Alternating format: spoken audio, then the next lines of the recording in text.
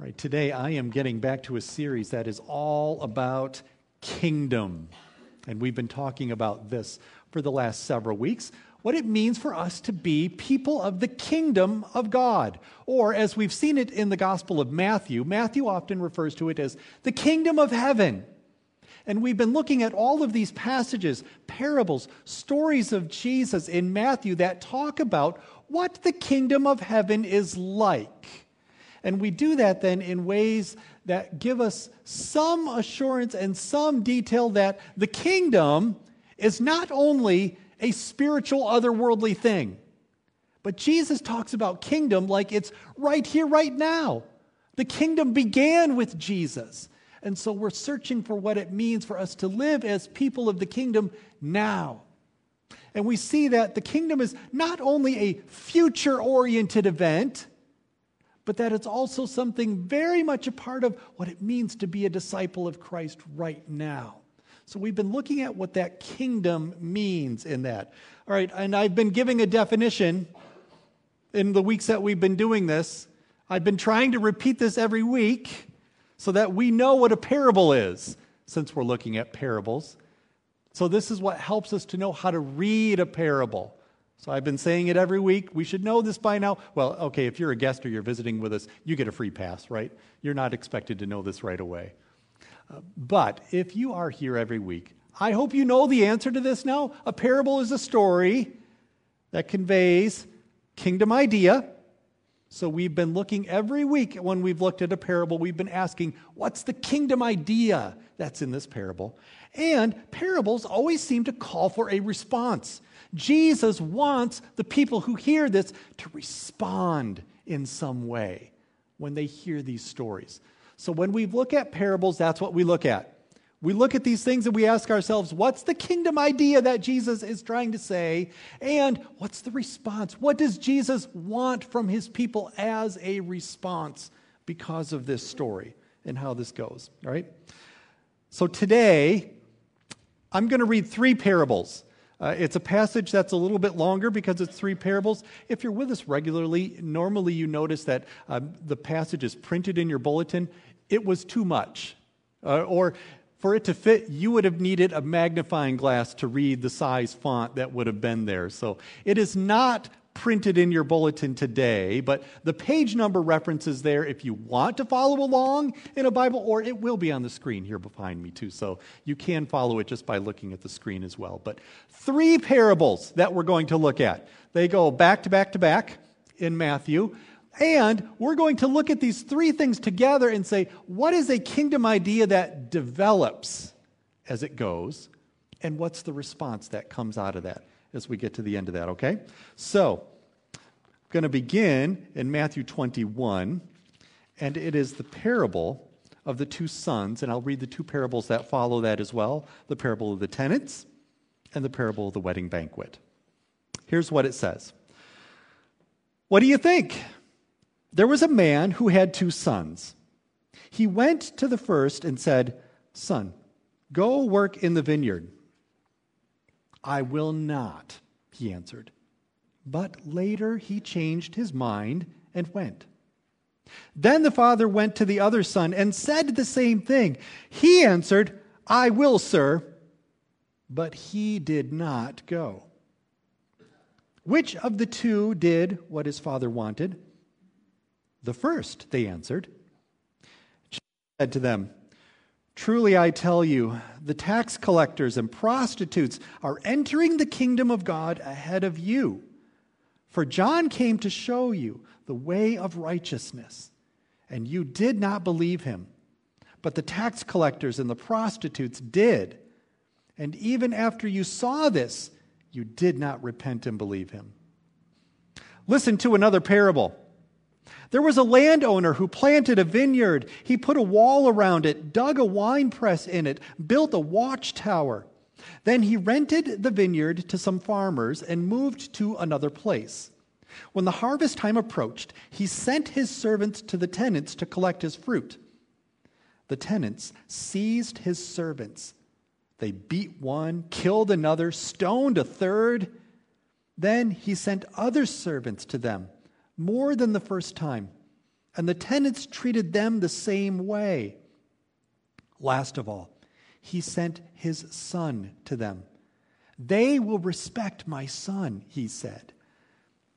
But when the tenants saw the son, they said to each other, this is the heir. Come, let's kill him and take the inheritance.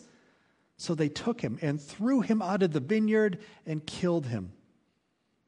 Therefore, when the owner of the vineyard comes, what will he do to those tenants?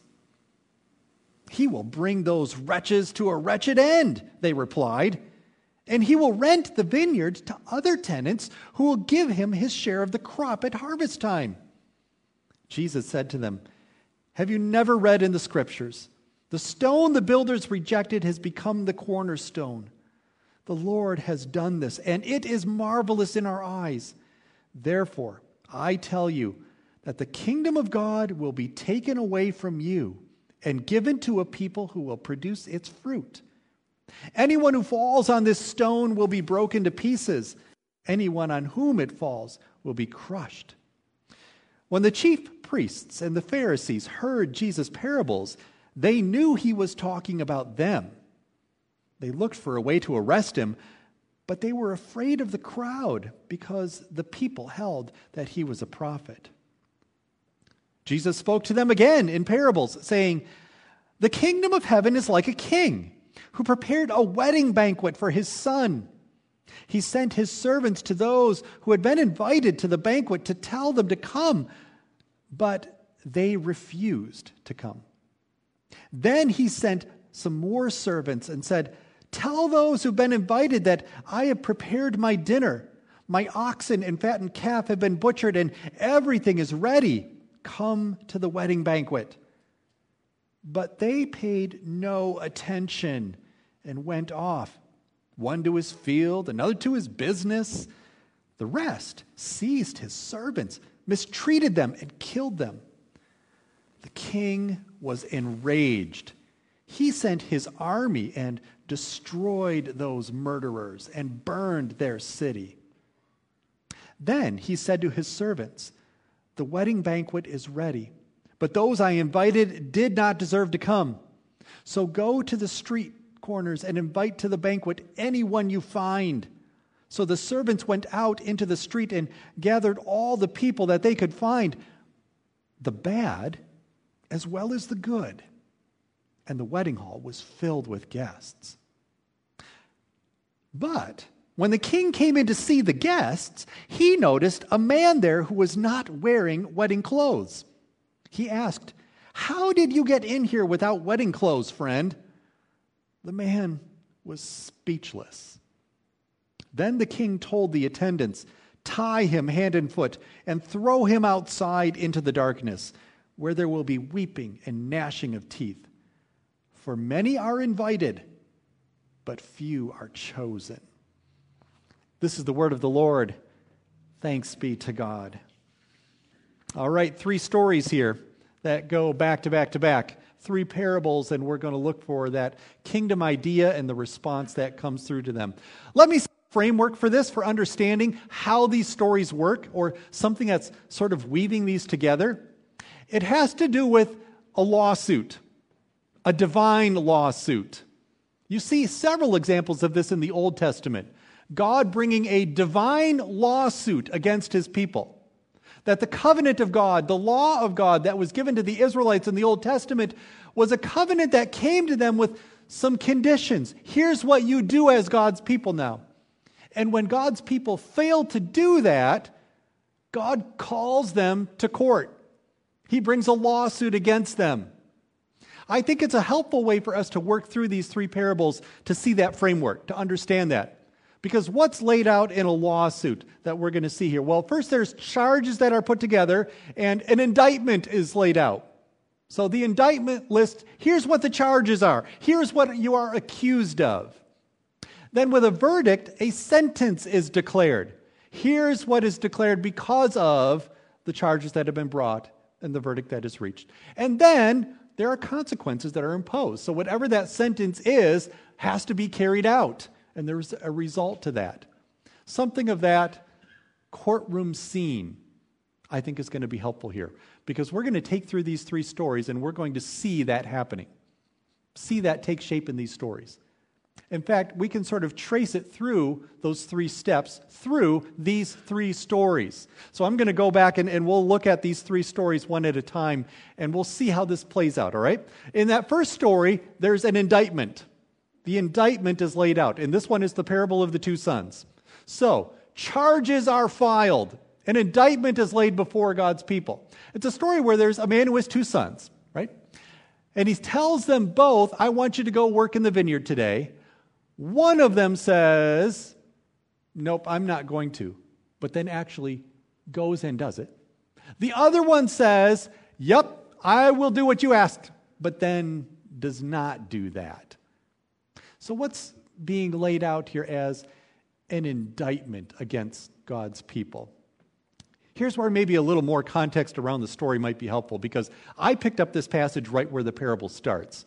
But there's an audience that Jesus is talking to in this, and you would have to go back a little earlier in Matthew 21 to see that. That Jesus is having a conversation, an interaction with Pharisees, religious leaders, those experts in the Jewish law, the ones who were, well, in that day, they were the court. They were the ones who upheld the law for the people. So this courtroom language would have made sense to them.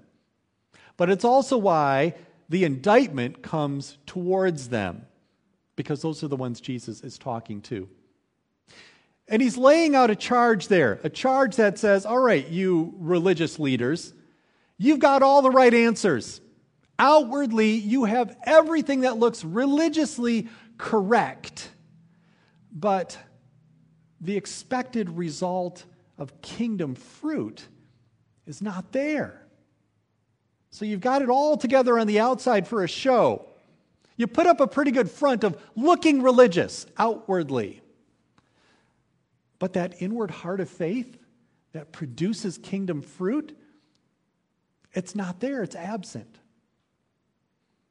And then he goes a little step further with it, right? A little step further to say, and then there's these other people that we've sort of brushed aside to say, they're not religiously acceptable. They don't follow the rules. They don't have what it takes to be one of our religiously correct people. But hey, look, some of them are actually producing kingdom fruit. Even though outwardly we don't see that appearance upon them, inwardly there's a heart of faith.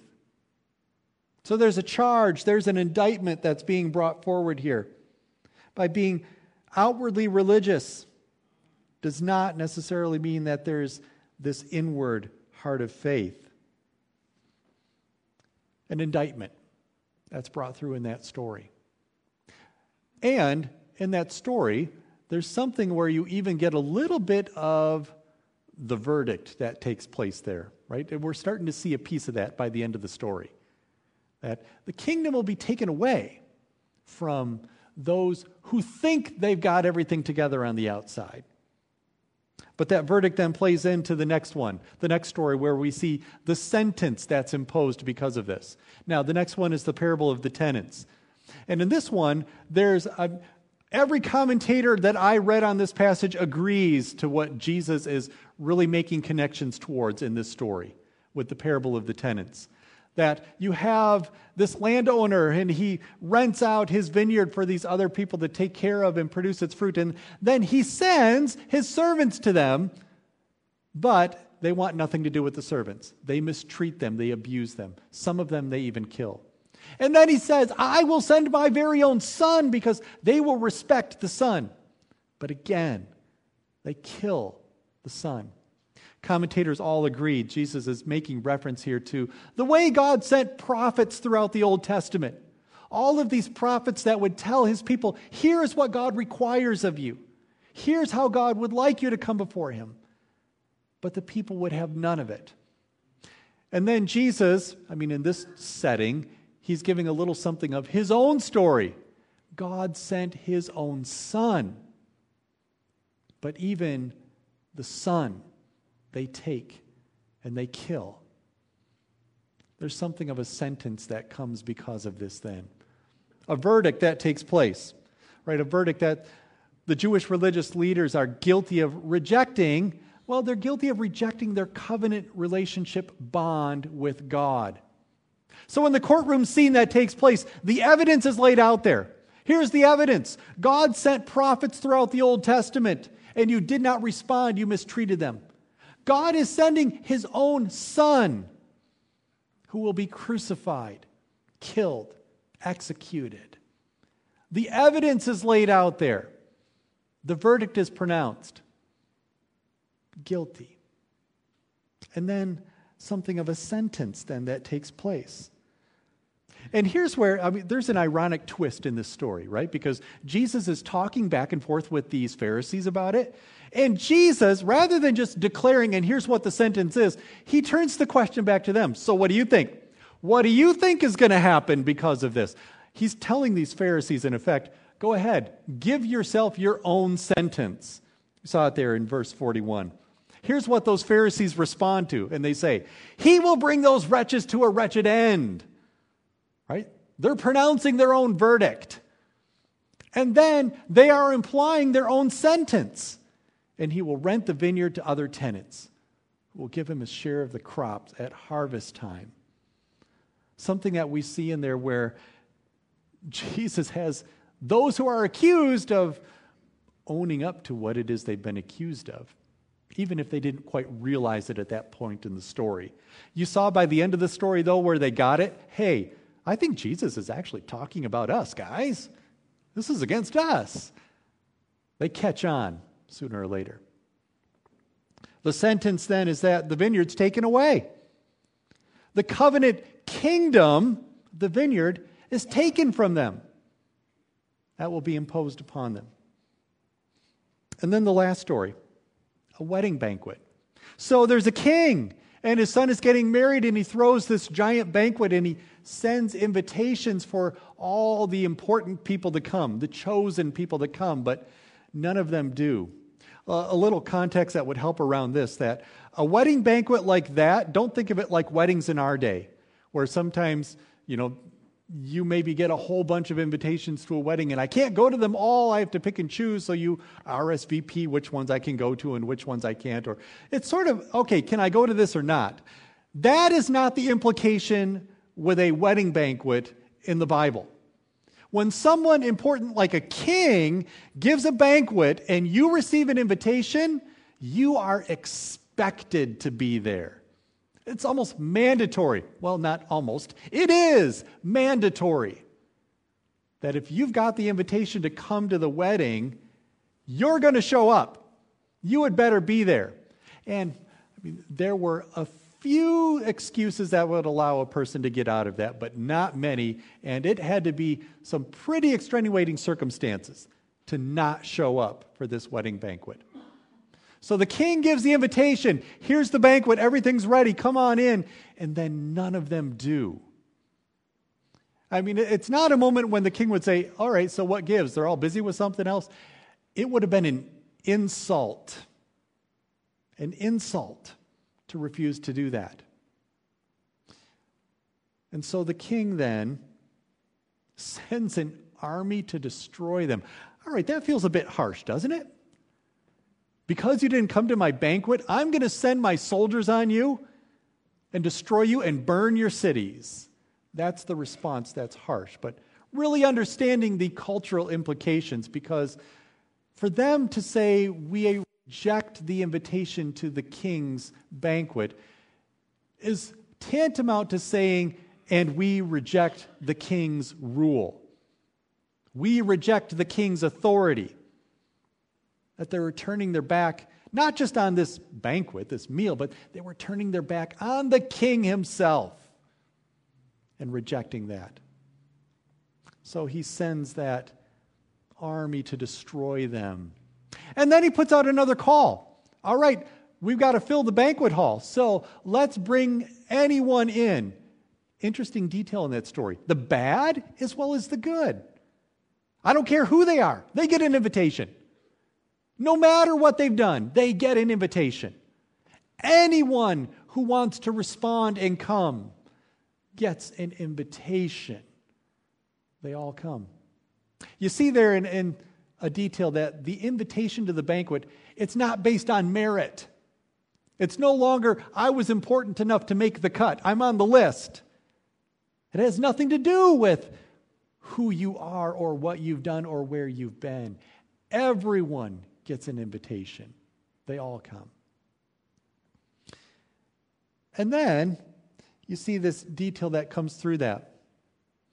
Right? Those who reject the rule of the king do not participate in the banquet.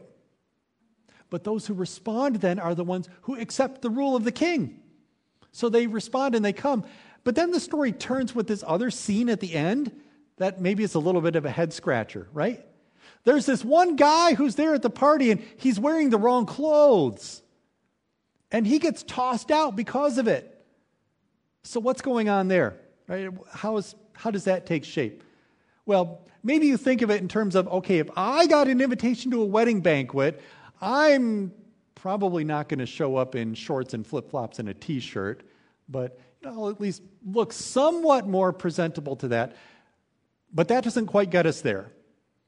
Because there was an expectation to dress a certain way to come to this. And not only that, Matthew does not include this detail in it, but his original audience would have understood this and would have known that about the culture.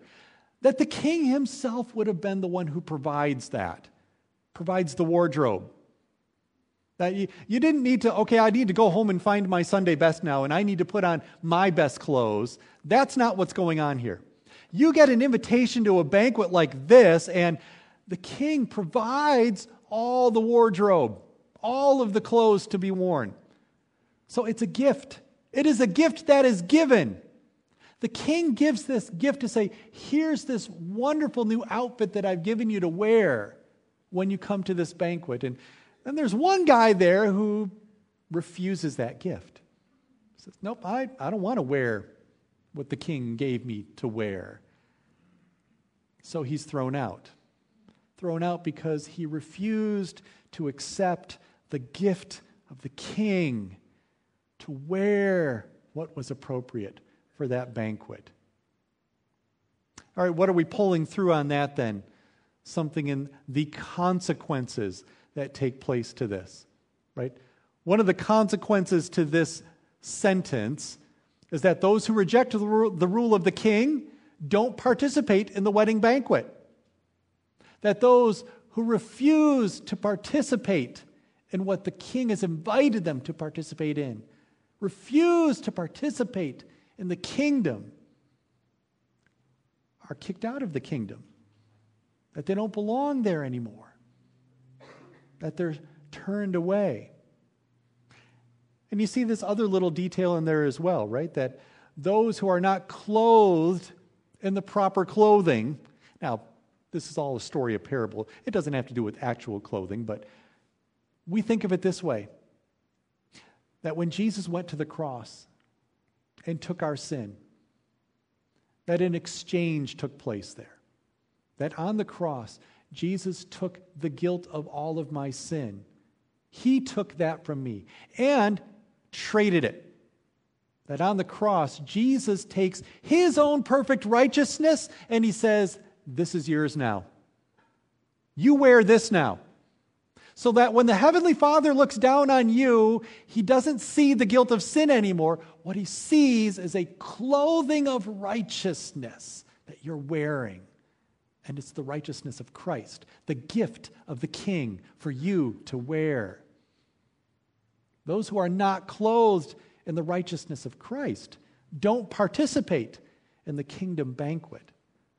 Part of participating in the kingdom means I'm wearing the righteousness of Christ.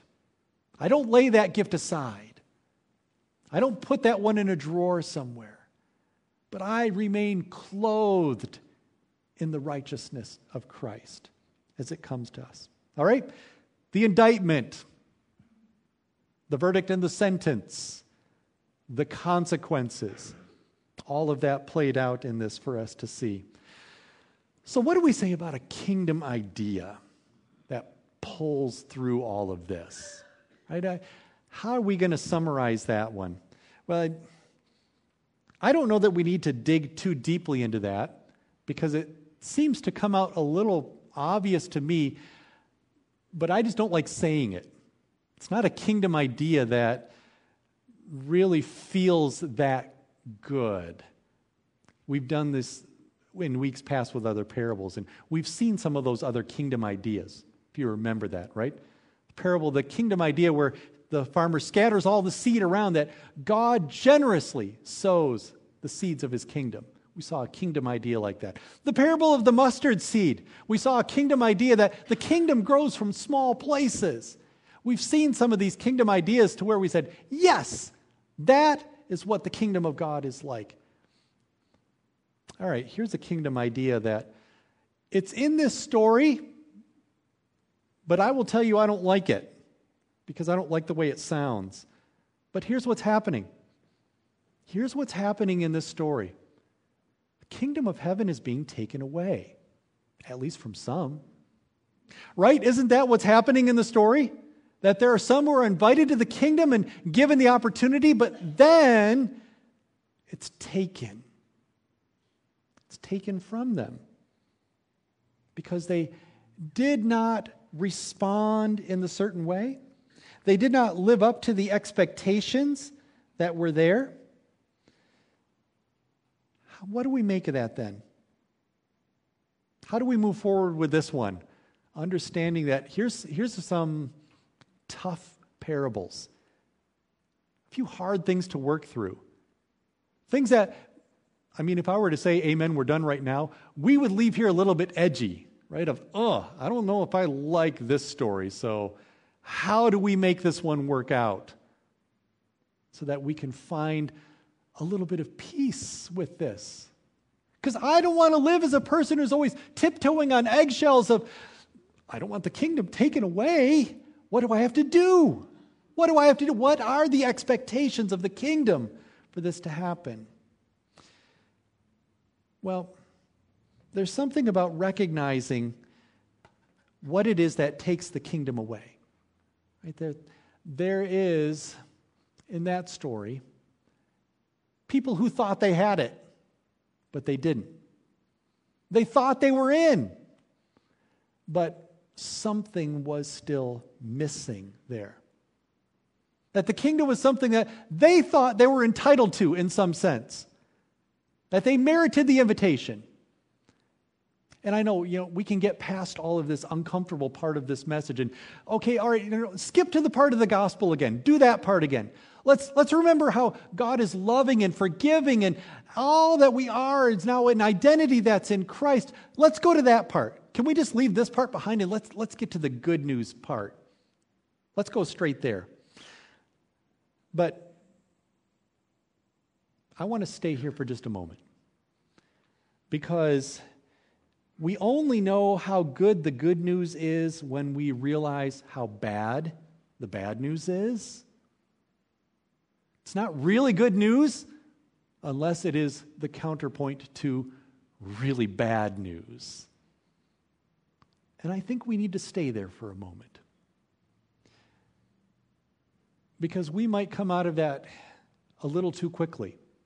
A little too quickly to say things in our own mind of, but I want to find this place of peace. So, you know what? I do believe in Jesus. And I do believe that He has saved me from my sin. And look, I go to church and I know all the right things and I believe all the right things. And I've got some habits that sort of support that. I do my devotions or I'm part of a Bible study or I give an offering. And I've got all these things that show something of being there. And of course God loves me then. But that's exactly what those Pharisees thought too, isn't it? Of course God loves me. I know all the right things. I've got all the right answers. I do all the right things. I live the right way. Of course God loves me. And those are exactly the people that the kingdom is taken away from.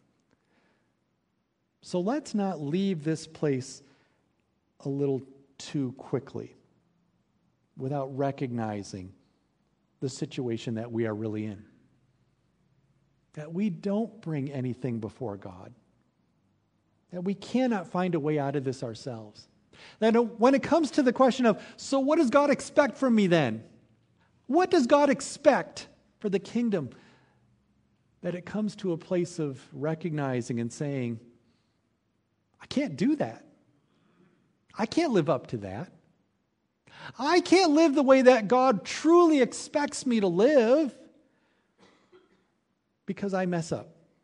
I don't always get it right. That I, on my own, cannot find my way out of this mess.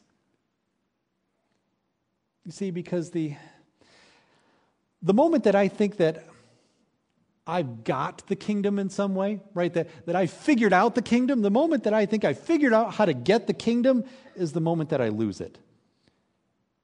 But the moment that I realize that I have been given the kingdom, it's the moment I gain it.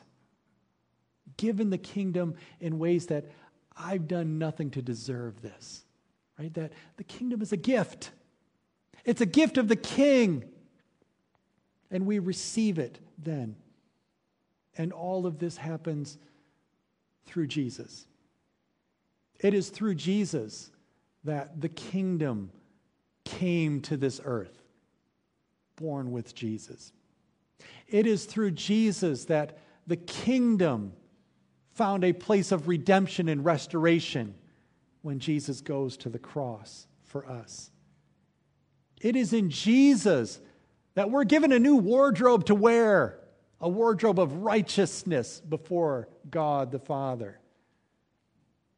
The kingdom then is something that only comes through Jesus. And we depend on Jesus for that. So what's a response then? How do we take this into a response? What is it that God expects? Well, I've already seen here that I cannot live up to expectations of living the right way or being the right kind of person. That does not seem to be the proper response here. But what is God really looking for then?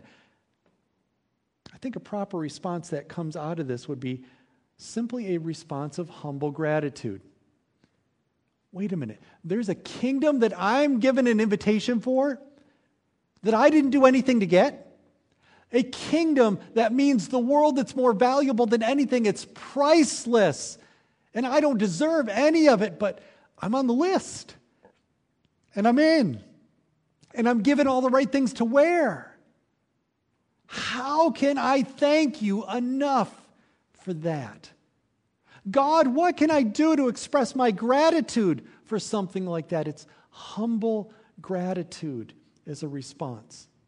That this is not one of those stories that you walk away from tiptoeing on eggshells of, oh no, I better not misstep and get it wrong because I need to hang on to this kingdom. But rather, it's a story that we walk away from with profound gratitude. God, this kingdom is so amazing, and I don't deserve even the smallest piece of it, but you give it anyway. It's ours anyway. Because of Jesus. Because of Jesus. Because of Jesus. All coming because of Jesus like that. You'll notice in this story too that there's a byproduct. There's something that happens because of it, as a result. And it has something to do with kingdom fruit. That we are people who produce a kingdom fruit. Now, that is not a condition, right? It's not all right, you need to show that you can produce fruit before you're allowed into the kingdom. That's not what happens there. I mean, think of it in terms of the story. If the farmer's looking for tenants who can grow grapes, he's not going to say to them, all right, you're not allowed in my vineyard yet, but I want you to show some grapes. Well, how can I show grapes if I'm not in the vineyard? First, the invitation comes. We receive it in humble gratitude. We live as God's people that way. And then there's a result. There's a byproduct. There's something that happens in our lives because of this gift. And it's producing kingdom fruit. Jesus restates that in the story. Right, in verse 43, he says, therefore I tell you, the kingdom of God will be taken away from you, talking about the Pharisees and the Jewish leaders, and given to people who will produce its fruit. that there's an expectation, a kingdom expectation that we live in humble gratitude. And when we do that, God, through the Holy Spirit, produces fruit in our lives. And we know something from other parts of Scripture what that spiritual fruit looks like, right? The Apostle Paul talks about that. Love, joy, peace, patience, kindness, goodness, faithfulness, gentleness, self-control. These characteristics that become woven into part of who we are as God's people. It's not the checklist of, I've got to figure out how to do all these things. It's the, here's what will happen in my life because of what Jesus has already done. Here's what now just comes out of me as a byproduct, as a result of being part of God's kingdom because of Jesus. All of that then is a response that leads us forward to show us that God produces spiritual fruit in my life when I accept the invitation of Jesus to live in humble gratitude as a kingdom participant. Right? Humble gratitude. It should knock my socks off every day when I wake up and realize I get to be a part of God's kingdom. Me? God, thank you. How can I thank you enough for that gift? And when I live in that mindset, that framework, the Holy Spirit does its work. God does what God does in the hearts of people who come to Him in humble gratitude and produces that fruit in our lives to participate in His kingdom. Let's pray together. God, thank you for the gift of your word. And even though this story took us in a rather comfortable place of having to acknowledge that there are moments where the kingdom seems to be taken away. God, thank you for reminding us that that really does not depend on us, but it's all a gift of Jesus. So God, I pray today, pray first of all that we would repent of the times when we've tried to make the kingdom our own way, by our own doing, by our own resume. And God, I pray that you would then give us some assurance of wonder, recognizing that we do in fact have a kingdom, and it's all through Jesus. So may we live eternally with humble gratitude for this amazing gift. And may your Holy Spirit then produce that fruit in our lives that is evidence of your kingdom around us. And pray this in the name of Jesus. Amen.